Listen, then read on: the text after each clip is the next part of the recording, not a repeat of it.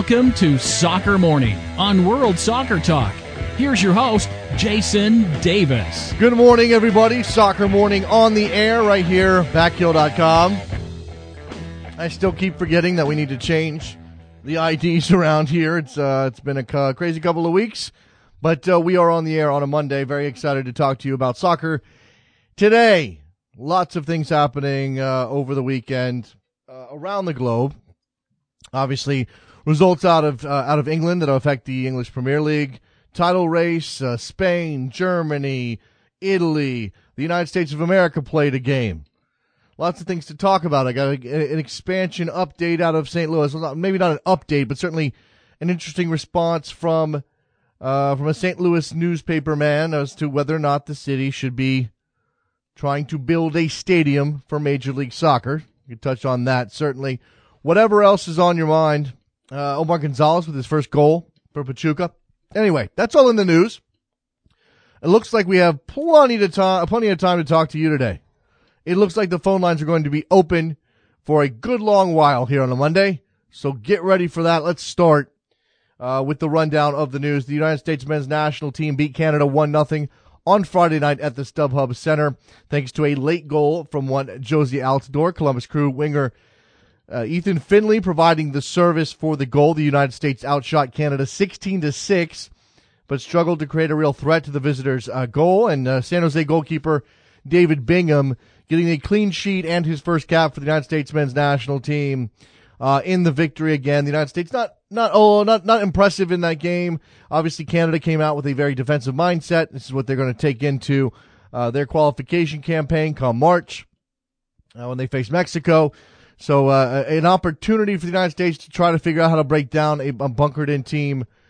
They ultimately managed to find the goal, and you got to give them credit for that. And it's a good cross by Finley, beating his man, getting inside, right foot, back post to Jozy Altidore. Good stuff on the finish as well. So that'll be on the table for us to talk about here in a couple of minutes. Meanwhile, in England, Leicester City beats Manchester City 3-1 to open up a 5-point lead at the top of the Premier League table. Liverpool giving away a 2-goal lead and a 2-2 home draw against Sunderland. Spurs in second place now with a 1-0 win over Watford. Kieran Trippier scoring his first goal for Spurs in that victory. A game that was not necessarily reflected by the scoreline. Spurs obviously the better team there. Arsenal gets goals from Mesut Ozil and Alex Oxlade-Chamberlain. 17 months in the making on that goal to win 0-2 away to Bournemouth. So they maintain that tie on points with Spurs in second place, but are behind on the first tiebreaker. Chelsea with a stoppage time goal from Diego Costa to get a point against Manchester United at Stamford Bridge. Manchester United had gone up on a fantastic goal. Who scored that goal? I didn't write that one down. I should have had that. And it just went out of my head.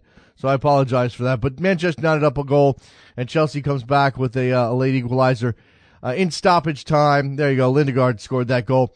So Chelsea with a stoppage time goal from Diego Costa nearly grabbed 3 points when Costa had another chance in stoppage time.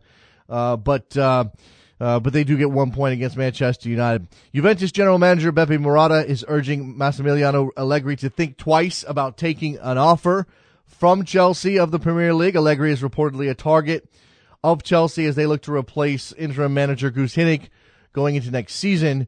Marotta says that Allegri is already at quote-unquote a top club, and this is Allegri has 1 year left on his contract. Marotta is basically trying to outline a situation where he makes it clear that Juve is just as good of a job as Chelsea. I don't know. I've not yet heard about Allegri's potential interest in the Chelsea job. And while he's still in charge of Juve, probably not the best thing for him to do to talk about going to Chelsea.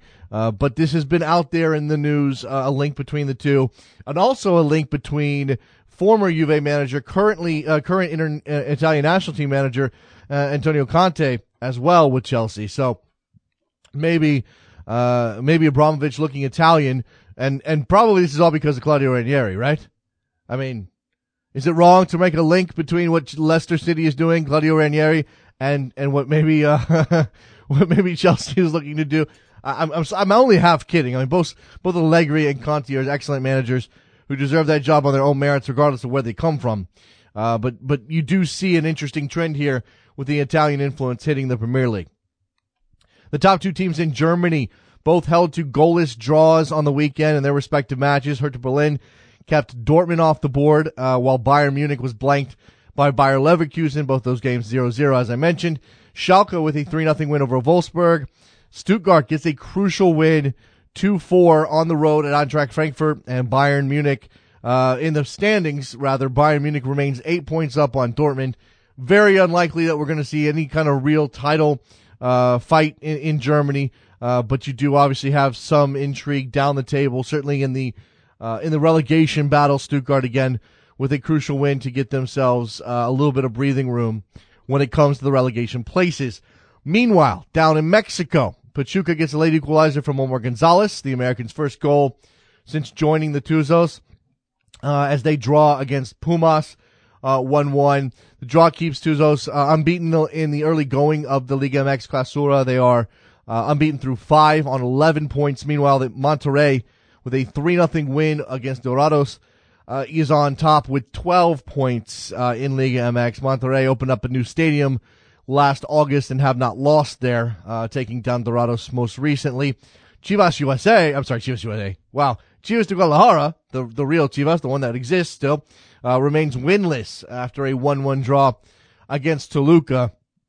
Can't figure out how to get it right there at Chivas de Guadalajara. All right, so we've got Germany, we've got Mexico, we've got Italy, we've got England, we've got Spain. I didn't get to any results there, but certainly there's things to talk about. Real Madrid, maybe not impressive on their weekend. We've got the U.S. men's national team who played on Friday night.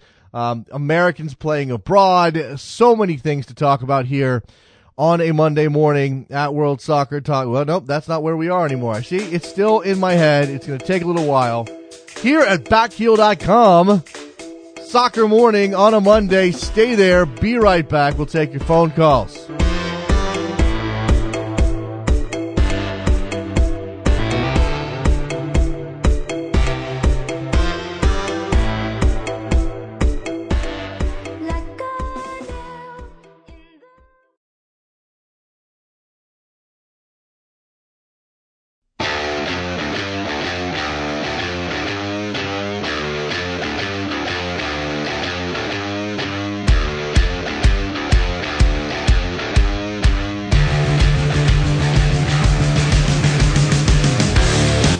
Welcome to Soccer Morning. Back on Soccer Morning, Backheel.com. Yeah, I'm messing around with some things, some audio situations. To get the right identifications here on a Monday. I am partaking of, I don't do this often, partaking of the energy drink today. It was a late night for me. I was up later than I would usually be on a Sunday night. There was a football game of the other kind yesterday, if you weren't aware. I don't know how you would not be aware, even if you don't like that kind of football. But yeah, it happened. And it happened to be that my team was playing, and it happened to be that they won. So I need a little extra boost here today. Hopefully you've got your coffee or whatever gets you going on a Monday morning. Give me a call, 646-832-3909. The problem with the Friday U.S. men's national team game, and especially that we kicked off that game at 10:30, 10:45 on the East Coast. I mean, I'm not doing the bitching East Coast guy thing. I'm just saying, because of when it happened and the day it happened, it is now ancient history in terms of what's in my mind. And not just because of the American football game yesterday, but just because of the English soccer I watched on the weekend, because of general life things that happened on the weekend. To go all the way back to Friday night at 11 o'clock to try to remember what the United States did in that game against Canada. I mean, if the game had actually mattered to anything, like if it was a meaningful game, it was a World Cup qualifier, of course, we probably have a lot of notes on it. People have watched the highlights and reviewed the tape several different times, depending on how nerdy you are. But in this case, because it's a friendly and the second of a pair of friendlies coming out of the January camp, I'm not sure we have a whole lot of insight here. I mean, I've read the write-ups. I've read the takes on the performance. And basically what everybody is saying is the United States created a bunch of shots, but didn't really do anything until Jozy Altidore scored the goal off of Ethan Finley's cross. And there wasn't, it was, drab and dreary otherwise. I mean, it's not as though the United States didn't take shots or didn't at least do something in the attacking end. It's just they weren't clinical, they weren't ruthless, they didn't have that edge. And this is a thing that has come up over and over again with the United States for the last couple of years. That there's not that killer instinct for the U.S. men's national team, or there's not a player there who can be the one that pushes the team to take on that killer instinct. There doesn't seem to be anybody. And like Jozy Altidore can score goals on his day when he is confident, when he is fit, when things are clicking, when he's getting good service. Jozy Altidore will score goals. In fact, saw a stat, don't have the exact numbers. Jozy Altidore, the fastest to, how many goals does he have in his national team career? It's in the 30s, right? Jozy Altidore, the fastest to whatever number of goals he has of anybody in American soccer history. So, in terms of the men's national team, obviously. So you know that Landon Donovan is the all-time leading scorer for the U.S. men's national team. Jozy Altidore has 33 goals. He's the fastest player in terms of games played to 33 goals in the history of the U.S. men's national team. I think that's notable. I find it fascinating that there is this perception that Jozy Altidore has been a disappointment at the international level. Would anybody disagree with the statement that in terms of the general public's perception, Jozy Altidore has been a disappointment for the U.S. men's national team? I want to make sure I'm not building a straw man here. If I'm wrong about this, if I'm wrong about the perception of Jozy, let me know. But I think at least right now, and sometimes this ebbs and flows a little bit depending on how the team is playing and how Jozy is playing. But I get the sense that right now, people, in terms of his entire U.S. men's national team career, think of Jozy Altidore as a disappointment. Maybe because he was built up, maybe because he cost $10 million for Villarreal. Maybe because of all those things. He hasn't met exactly what we expect. But the guy's got 33 goals for the U.S. men's national team. That's pretty good. He's number 4 all time by himself. He has more goals than Brian McBride, Joe Max Moore, Bruce Murray. By the way, number 8 on that list is Eddie Johnson. I don't know if anybody would pick that. I just think and I'm not trying to build up Jozy and say we're wrong about him. We might be a little bit, but I'm just saying that it's fascinating to me that there is a disconnect between our perception of Jozy Altidore and what these numbers tell you. At least in terms of the history of the U.S. men's national team. Not that, and this is a reflection of the national team program. It's a reflection of our history, which is relatively short, competing on a significant international level. I mean, Bruce Murray has more goals than that if he plays in the modern era, right? Bruce Murray had 21 goals and 85 caps. His career was from 85 to 93 in terms of the U.S. men's national team. Didn't make the 94 World Cup. So if Bruce Murray played in a modern context, a modern U.S. soccer context, he probably has more goals than 21. If the United States had played serious international soccer for 100 years or 70 years or whatever, these numbers are different. Maybe Landon Donovan's not even the all-time leading goal scorer. Maybe not. So you have to take that into account when you look at this list and go, okay, well, look, Landon, Clint, Eric Wynalda, Jozy Altidore, and Jozy Altidore is about to catch Eric Wynalda. Well, he's one goal back. And remember how momentous it was when Donovan caught Eric Wynalda?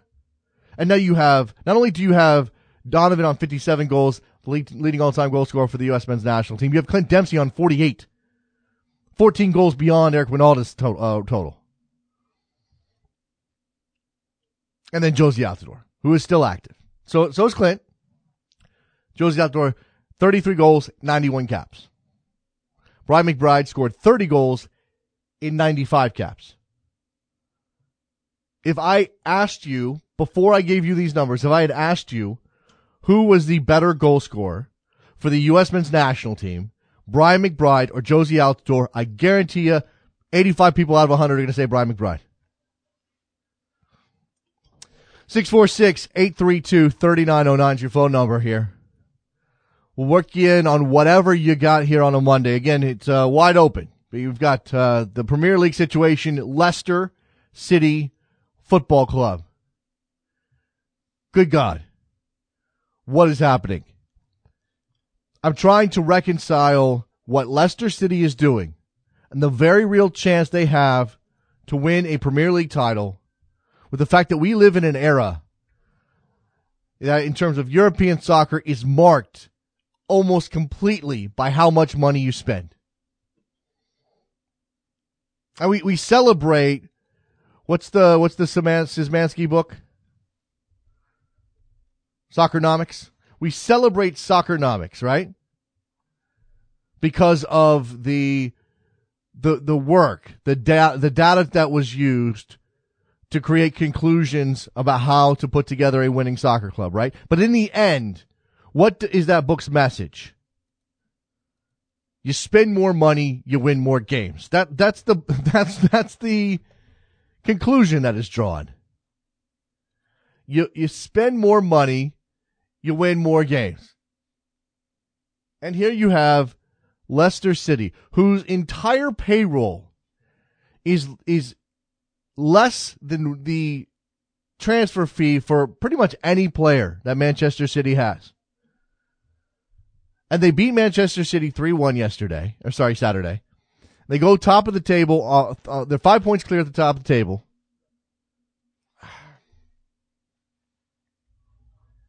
It's just astounding. It is astounding what they're doing right now. Aaron, true or false? Leicester City winning the Premier League title this year, should it happen, is the greatest story in team sports history over a full season. Easy true. Yeah. I think this is one of the more remarkable, kind of team events over a course of a whole year in sports. I mean, it's the equivalent of, I would say, probably when Boise State won. I mean, when these kind of almost, it's not left field. It's like they weren't even like in the same town's parking lot. Forget about the stadium. Right. I mean, it's like, if you look at it, and it really speaks to, when people, talk about, coaching and chemistry and playing as a team and all that kind of rah-rah old school stuff doesn't really matter. It's like, sure it does, because you want to see a team that is in its own slow death. Look at Man City. All those players are scampering, figuring out where their next move is. Pep's going to come in. You know what, Aaron? Blow the place up. You know what Manchester City reminds me of? I don't know how far back. I'm sure you do. Some people might not go this far back, but those Red Sox teams that were put together in the late 70s, early, and they talk about 25 players, 25 cabs. That's Manchester City. That's right. Yeah.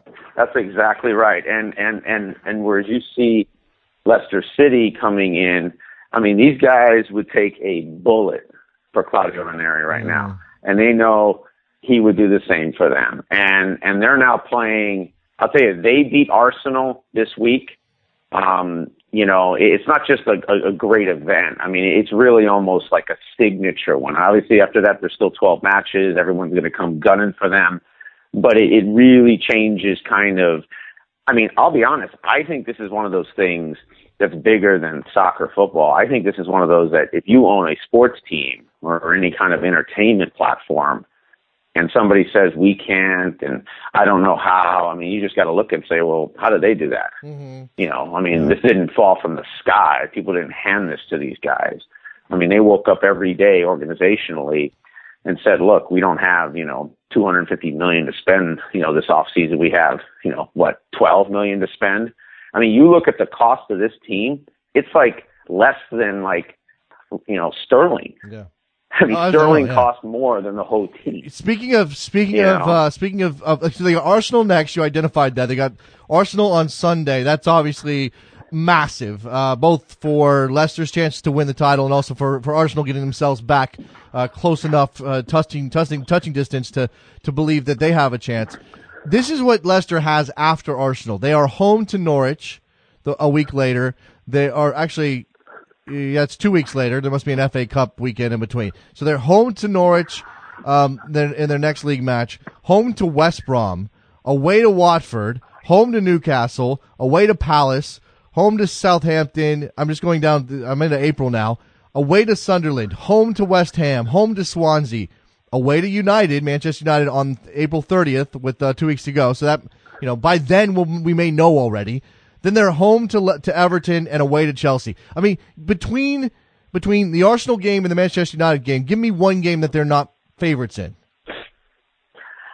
Well, it's going to be interesting. I mean, in the end, they're going to be favorites in almost all those. And I think what's going to really be smart is the way, Ranieri's going to know the trap games. And he's going to play those for a result. He's going to play them for a point. And, if he has that lead, 5-6 points going into the back end and, any of those games that start feeling a little squirrely, he's just going to play them for a result. And, the thing that I think is most underappreciated is I would say his results this year are probably the number one reason you have a complete decimation of these, the greatest managers in the world all happening one after the other. I mean, he's rolling these guys, and I would put Wenger in there too, because I actually I think it's a good shot Arsenal doesn't qualify for Champions. And even though they don't do anything for Champions, it's kind of like their version of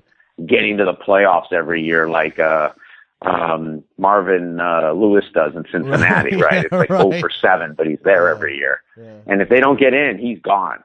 So we're talking about one team that knocks out Wenger, potentially Mourinho, Van Gaal, Pellegrini. I mean, just talk about rolling the league. It's actually huge. And the only answer other teams have is what you bring in Mourinho to United. How do you think that's going to work out in the next? Yeah, I can't believe months, that. Right? If that happens, I mean, again, I've said it several times. That is a repudiation of everything that United claims to stand for. Now, I know a lot of this is posturing, especially in a modern context. It was true of Barcelona. It's going to be true of Manchester United if they hire Mourinho. It's already done, really. They already are a different club since Ferguson retired. But you bring in Mourinho, and you are completely selling yourself down the river on all of that stuff.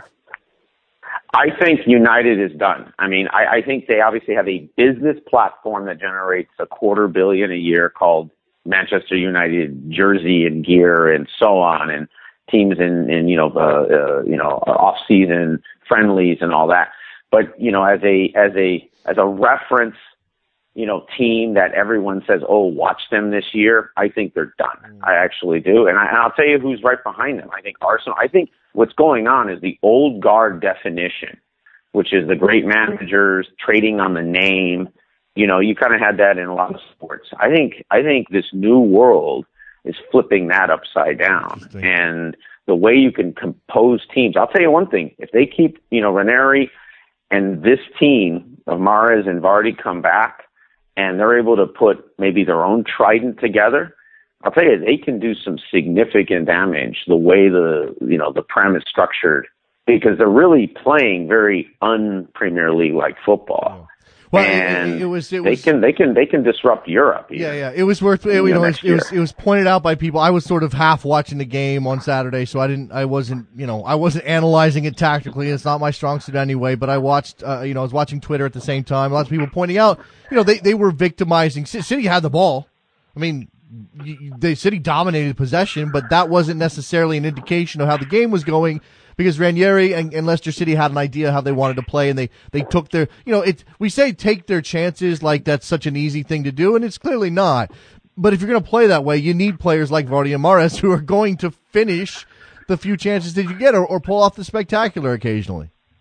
And they have identity, and I would say that's the number one thing. And actually, it's funny that you brought up Jozy Altidore as kind of, earlier, is that I think the question is that when a team or a player is given identity versus kind of earns identity, then that sticks with them. And I think Leicester City right now has identity. I think Jozy Altidore has identity. And I think the identity we have with some of these things is what we're left seeing, the moments we have with them. And I would say that, if you want to talk about, Jozy for a minute, I think our identity with Jozy is he disappears for 6-9 months at a clip. He had his hamstring injury, which is too bad actually, because I think he might have made a difference in the World Cup last year. But I would say that that's the problem is he'll score 20 more goals. He might even get the record,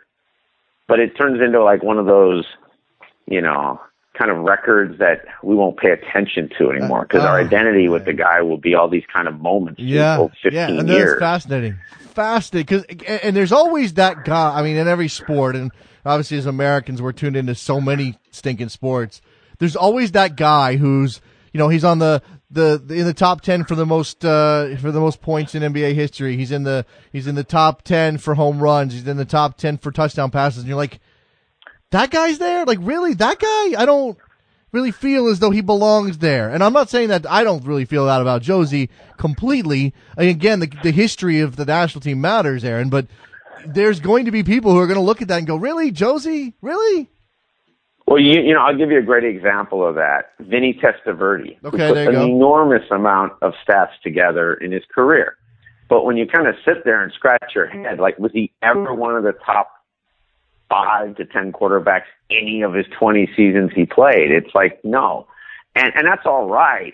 But then don't really say that guy was the difference maker, even though now I will say this, there is a identity to a guy who's a survivor, a fighter, who kind of, is always there. And I would say one of the things I will give Jozy credit for, if he's able to really get through the next, 3-4 years as a national team player, is his ability to fight when everyone's down and against him. And if you do that for 10 or 15 years, that is real. And that is a resilience you are teaching other players on your team. Yeah. And I would say that's something he has going for him.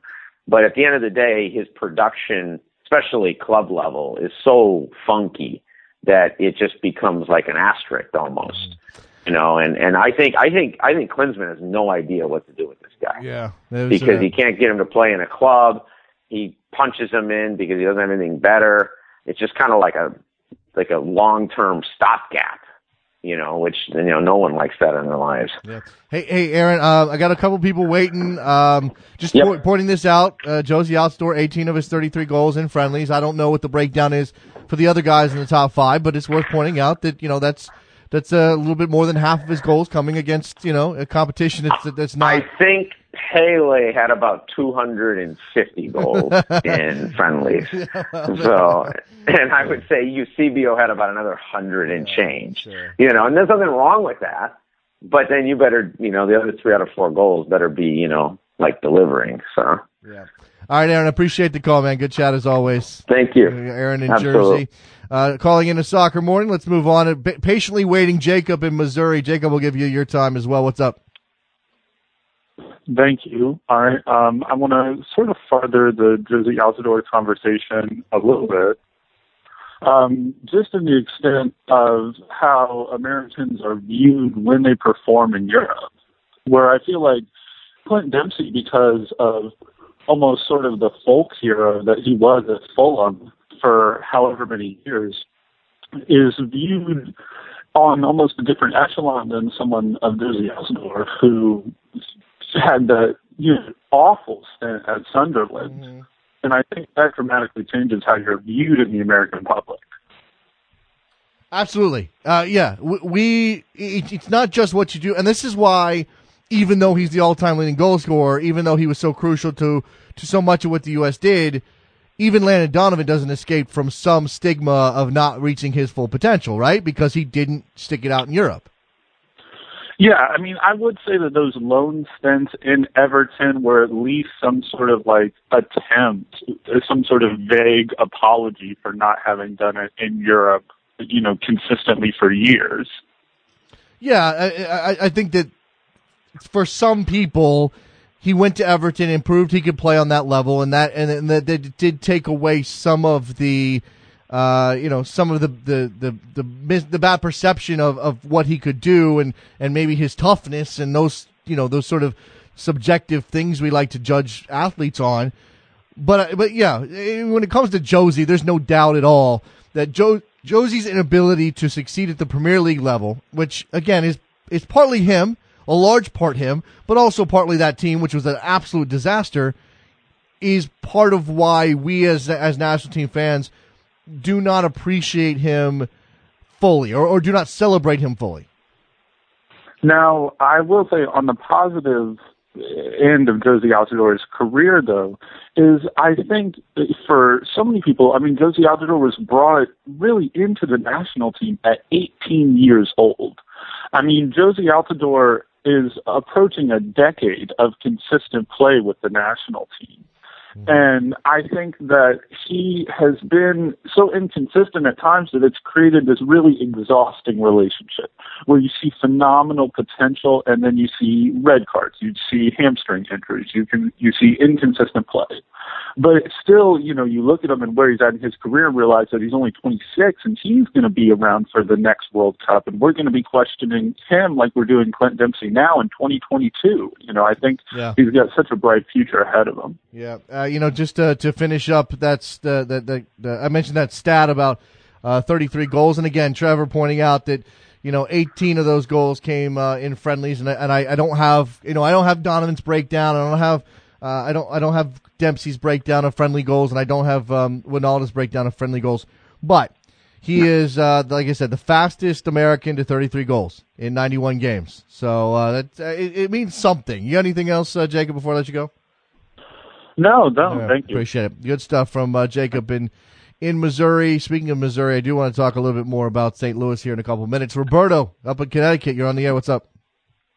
Hey, Jason. Good morning. Good morning, sir. I'm good. How was your weekend? I'm doing well. Yeah, it was a good weekend. I can't argue with that.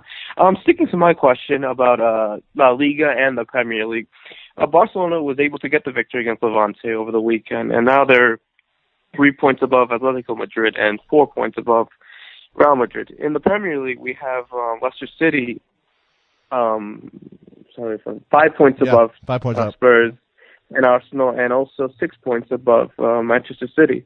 So my question to you is, if the way the league is currently, with the league currently at what they're at the moment, which league do you think is going to finish earlier? Barcelona still has a game in hand, right? Yes. All right, so they're 3 points up on Atleti. They have a game in hand. I don't know who that's against. I imagine it's probably Sporting Gijon. Okay, so anybody but Atleti, Madrid, or maybe one of other a random chance that they could drop points against somebody else. You expect them to get 3 out of that. So that I'm not saying it's a given, but let's assume a 6-point lead for Barcelona. The way things have gone at Real Madrid, and I don't mean that that things are disastrous. I just don't know with this change of manager and the way things have gone there, and some of the upset in the locker room and everything. I don't think that they have a run in them. Certainly, I don't expect them to catch. I don't expect them to catch Barcelona, considering they're more likely to drop points, right? Atleti could make it a fight. Yeah. I mean, it is a fight right now. Atleti could make it a fight, but I think we're going to end up seeing. I think we're going to get. I mean, and I just went over Leicester City's schedule for the rest of the year, or much of it, and they don't have a lot that you can imagine is going to be a test. But it's the Premier League, and it's more parity involved in that league than La Liga. I think La Liga gets done first.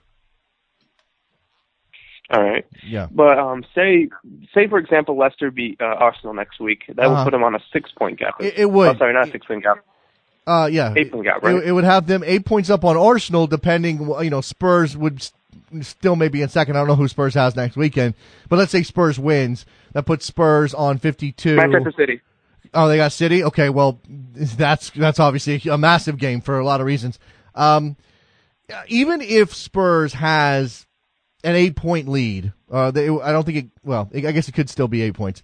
Even if they have an 8-point lead, or Leicester has an 8-point lead on the rest of the field, I still think we're likely to see them, run up against somebody who holds them on the road. I just think there's more chance for them to drop points than there is for somebody like Barcelona. So even if Barcelona's lead is smaller, I think Barcelona is going to eventually start stretching things out in a way that Leicester City is not going to be able to do. Do you see Leicester City as champions? I hope so, man. I hope so. I mean, how great would it be? It'd be great. Amazing. I mean, I asked Aaron this when he got on the line, and I'll put it to you, Roberto. Is there another, and I'm talking about all the sports, and obviously in an American context, we've got our big three or our big four, depending on how you want to look at it. There are obviously sports I'm not knowledgeable about, like cricket and rugby and stuff like that. I mean, those are legitimate sports. I just don't know them. But for you, would there be a bigger story in team sports over the course of a full season? I'm not talking about a short run like the U.S. hockey team in '80. I'm talking about the full season. Would there be a better story than this?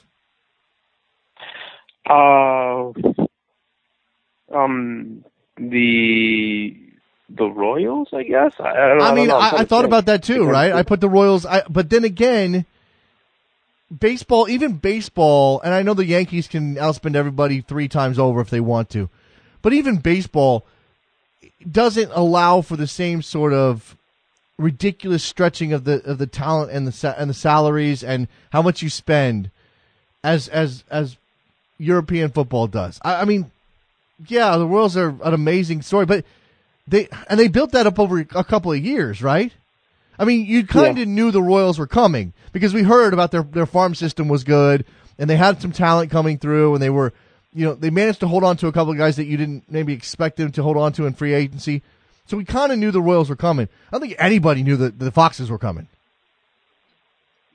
No, definitely. But I'm trying to make a comparison in regards to the schedule that both the Premier League has and the different American leagues. And the only one that comes up to mind is probably an NHL or an NBA. Yeah, because the other ones start the length of the season, is a part of this. But I mean, this is for me, Leicester City, and if they win, if they don't win, it's a really great story, but it's not quite the same.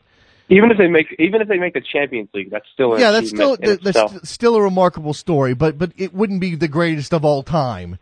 But if they do win, I mean, I'm talking about I'm trying to think of a comparison here that hasn't happened, and I'm thinking oh man, I'm thinking the next year. The Browns are about to cut Johnny Manziel. They have a terrible team. They changed coaches 6 times the past 6 years.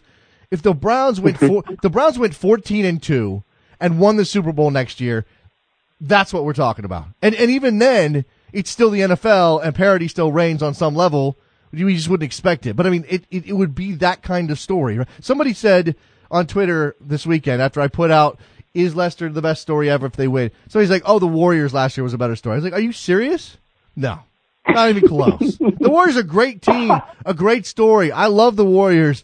Steph Curry is unbelievable, but that's not even the same ballpark. There are people comparing the Warriors to Barcelona. Well, I mean that's a matter of style and obviously having a transcendent talent or two.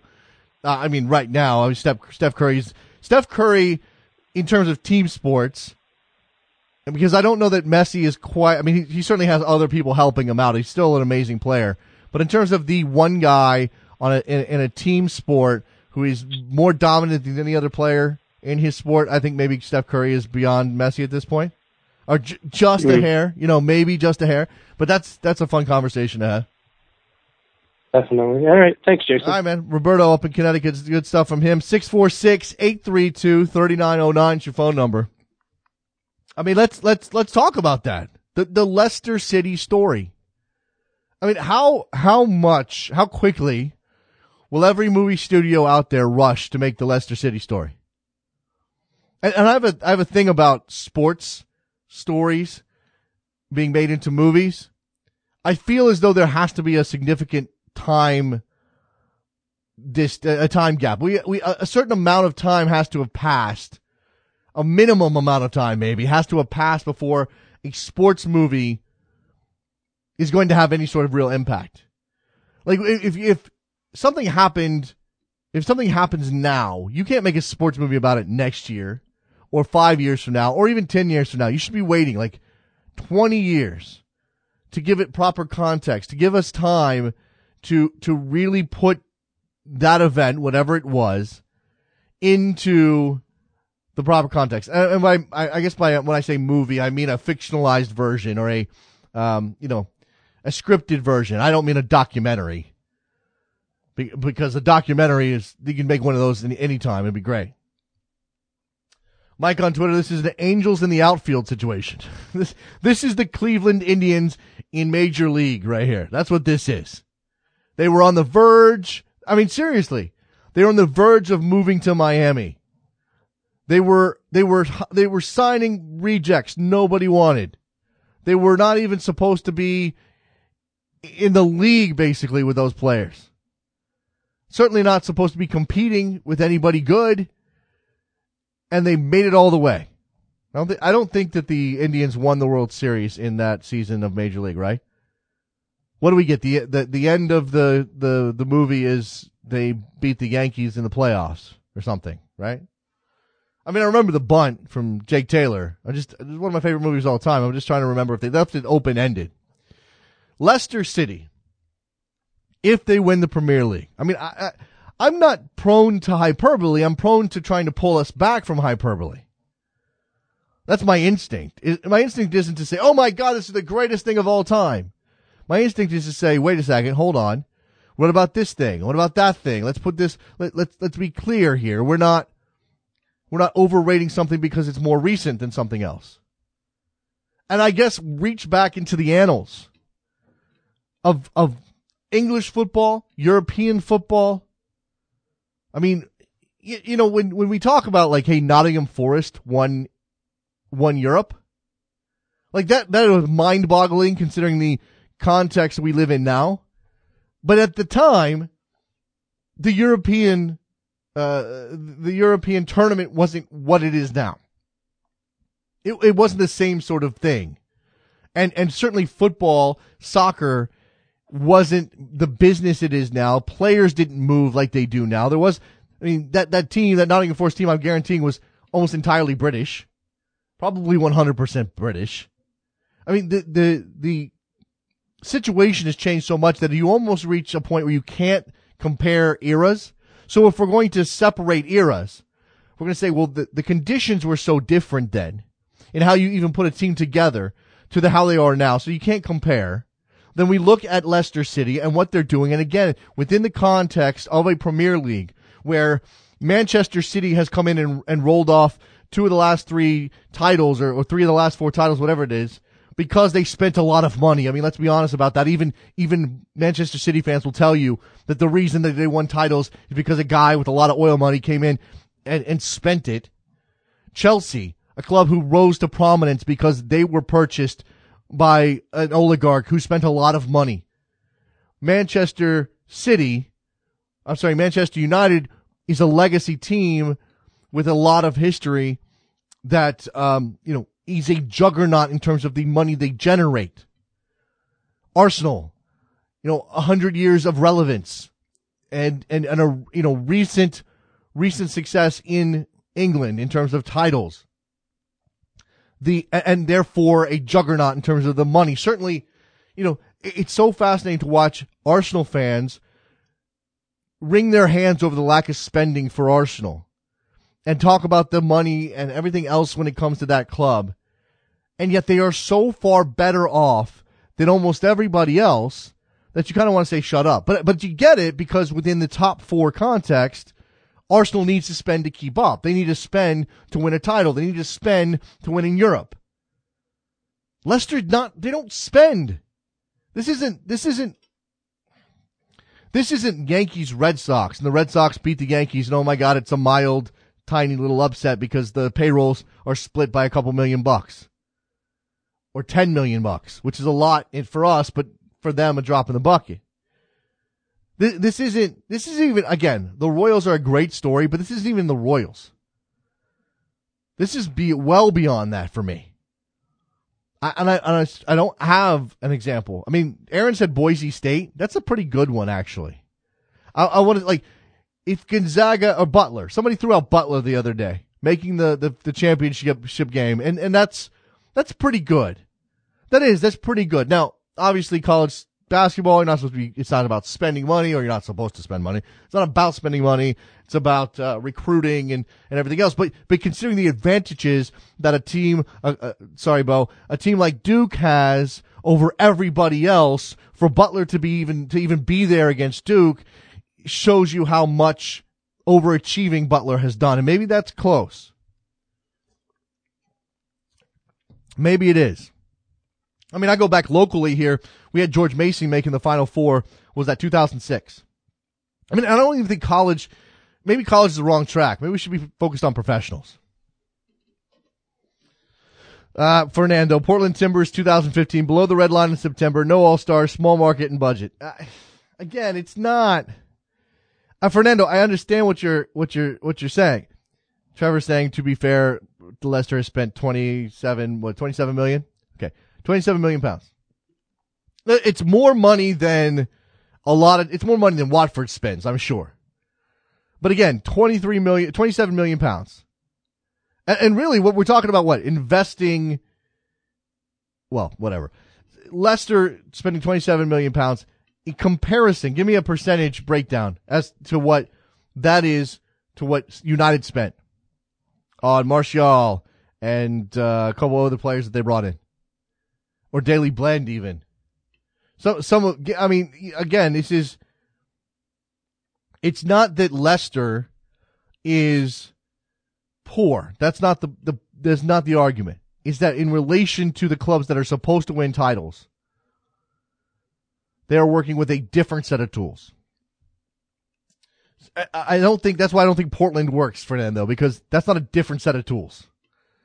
Portland got in, and once the playoffs began, everybody's got a clean slate. You're on the same level. Leicester's had to do this over the course of 25 games. How many games are we into the Premier League season right now? 22 in Spain. 25. Yeah, hey, I was right. Mike Bashoff says the 85 Villanova Wildcats. And you could pull out some college stuff. I think those stories feel like they fit better, maybe. And again, there may be some examples in other sports that I just don't have the knowledge of. And there may even be an example. I mean, it's not Blackburn, but it feels a little bit like Blackburn, right? I don't know. We don't even have to. The fun of this is that we don't have to label it. The fun of this is that we just get to watch it unfold. The fun of this is that we continually are amazed by everything that they do, because it defies our expectations every single time. And maybe it shouldn't. Maybe we should be sitting here going, oh, this is just who Leicester is now. Leicester is this team. They punch above their weight. They're Little Mac against Mike Tyson in Punch-Out. And you know what? It's possible. Little Mac can win. I've never beat Tyson myself, but Little Mac can win. We shouldn't be surprised, and yet we are surprised. It's the same thing. It's a little bit the same thing in a different flavor as when Lionel Messi does something amazing. That maybe we haven't seen that exact thing before, but we know how amazing Lionel Messi is. And every time he scores a goal, every time he weaves his way through four players and scores an amazing goal, we go, oh my God, that's amazing. I am so surprised by that thing that this amazing player just, how are we still surprised? I think the greatest trick that Lionel Messi ever pulled was continually surprising us with his greatness. Because once you establish that he's great, I mean, this is the magic of a superior athlete, of a dominant athlete. Steph Curry's doing it now, by the way, to go back to him. The magic of a superior athlete is that he always one-ups himself and surprises us. Let's go to Robert in L.A. What's up, Robert? Hey, good morning, Jason. Happy Monday. Happy Monday, sir. What's on your mind?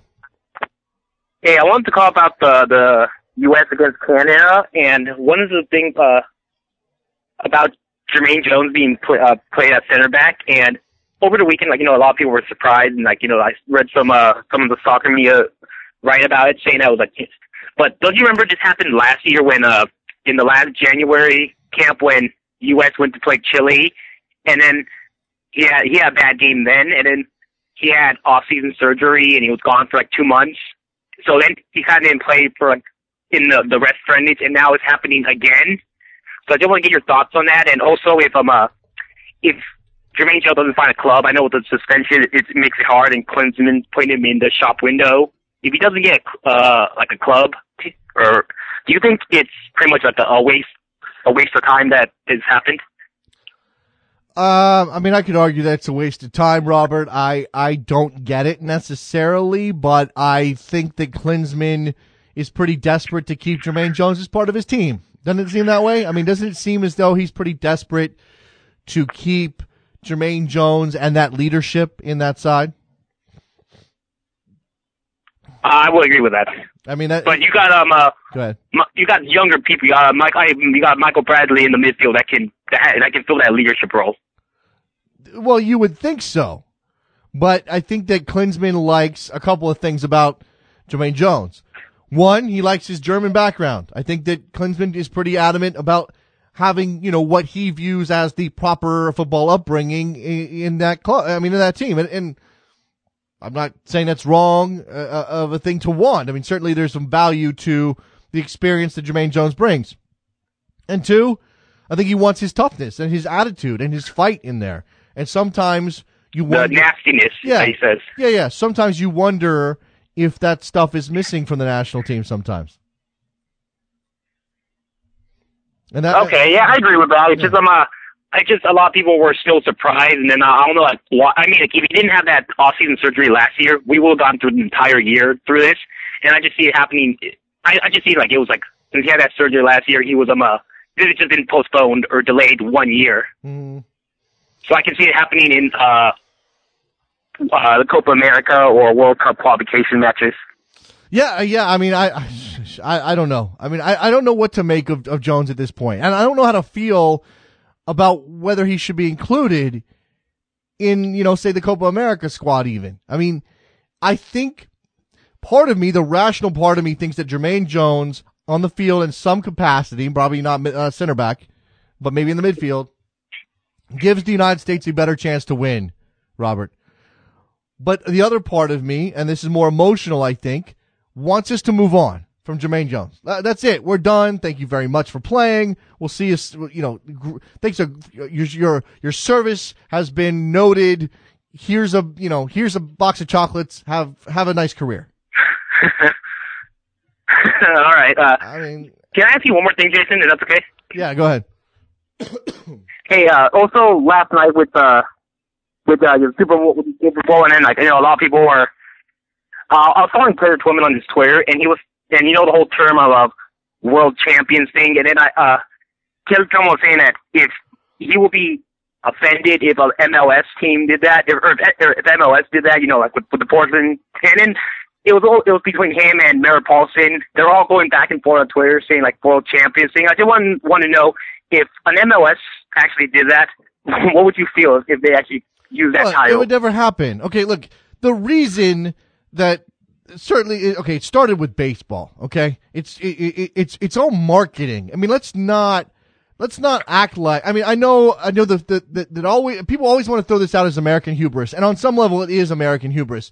But it's also about marketing. The reason that it's called the World Series and the baseball champions are called the World Champions is because they wanted to make it bigger and more interesting back in 1905. Okay.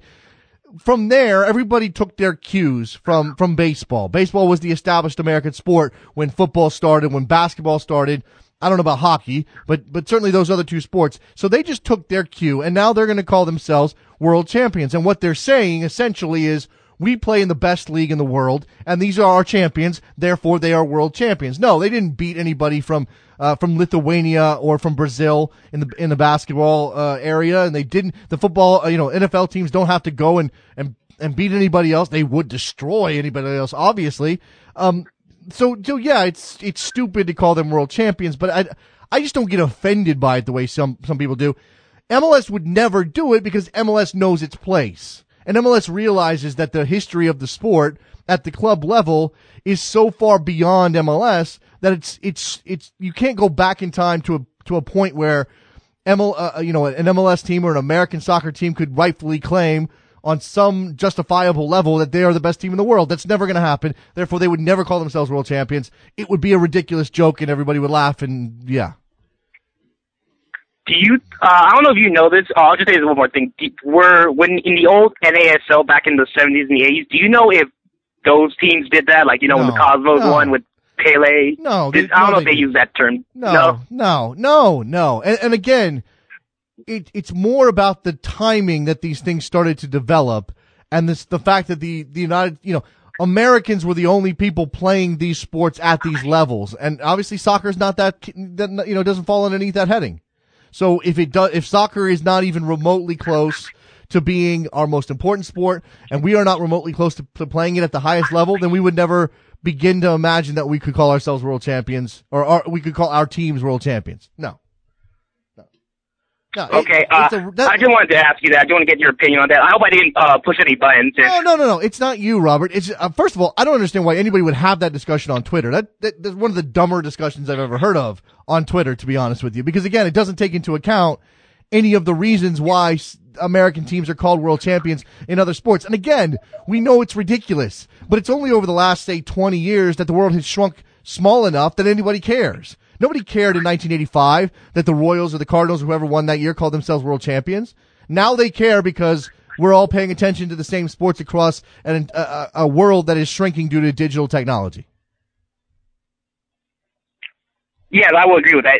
One of my favorite words is always context. All right, I'll hang up. I know you got our callers. Thanks for taking my call, Jason. Right, you have a happy Monday. Appreciate it, Robert. You got me all fired up. I actually don't have any other callers at the moment. I will give you one more shot at this. 646-832-3909 is the phone number. I'm looking around for anything else to talk about. I mean, we hit on some of the biggest stories of right now. Obviously, Leicester City and the way that they're going along here, and I'm rooting for them now. I'm an underdog guy anyway, and now I'm rooting for Leicester City to finish this thing off because again, there might not be a better story that I can think of. And it is a little painful to know that this probably can't happen in American soccer. That there's not going to be a situation where a team is at such a deficit in terms of spending power or so far off the radar in terms of winning a championship that we could be surprised like this. It's not, I just don't think it can happen. It doesn't mean that they can't be surprised if, again, Fernando put the Timbers out there. Were they MLS Cup favorites when the season began? No. But if you said to somebody, the Portland Timbers winning MLS Cup or Leicester City winning the Premier League title, which one is less likely? Every single person's picking Leicester. And probably laughing at the question. Because we know how MLS works. That parity goes beyond anything that sort of naturally happens through television contracts in England. That parity is enforced. And that the playoffs create an opportunity for anybody to go on a hot streak and win a title. The Colorado Rapids won a MLS Cup in 2010. It was a really bad year for MLS, by the way. Even that wasn't a surprise. Even that couldn't be categorized as a shock because it's MLS. All right. Bo wants to throw out our friend Bo Durr. Rochester Rhinos Open Cup in 1999. No, in those days, with fewer teams in MLS, lots of talent out there for Division II. Yeah, look, the number of MLS teams competing for the Open Cup was much smaller, gave an easier path, I'm going to say easier path, a path for a club like the Rhinos to go win an Open Cup. But still, that is, it's notable, Bo, even if it doesn't measure up to Leicester City. And again, I think it's interesting to consider the differences between a tournament run and a full season. This is a full season. They are 25 games in to a 38 game schedule. So with 13 matches to go, they're top of the table by 5 points and looking like a legitimate title winner. And that's, even this is an amazing story. And then you put it in a fuller, it's just fascinating. Fascinating. I mean, let me read a little bit here from Ian McIntosh, a guy I like who writes at ESPN FC. How is this happening? How are Leicester doing this? There are only two possible explanations. One is that we've all been horribly, horribly wrong about the Premier League, and it is still possible for a team of driven, determined footballers assembled for a pittance from the bargain bins to challenge for the title. The other is that a meteorite crashed into the earth several months ago, vaporizing all of us in an instant and sending our energy spinning into an infinite cosmos in a surreal shared consciousness that transcends our understanding of the human soul. After seeing them crush Manchester City, we're leaning towards the latter. I'm with Ian on this. We're all sharing a fevered dream. Leicester City winning the Premier League title. All right, that's it. We're done. No more calls. You guys have all shut it down. Maybe your coffee ran out. Whatever. Good show today. Thank you very much for calling in. All of you are very smart people, and I appreciate it. Soccer fans are brilliant.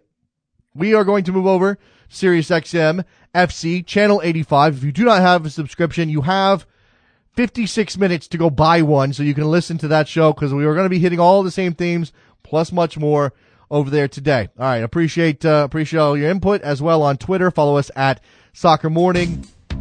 I'm going to go work on getting our IDs fixed. You can reach out and talk to us, and we will do more soccer tomorrow, right? Soccer tomorrow. Then, see ya. Bye.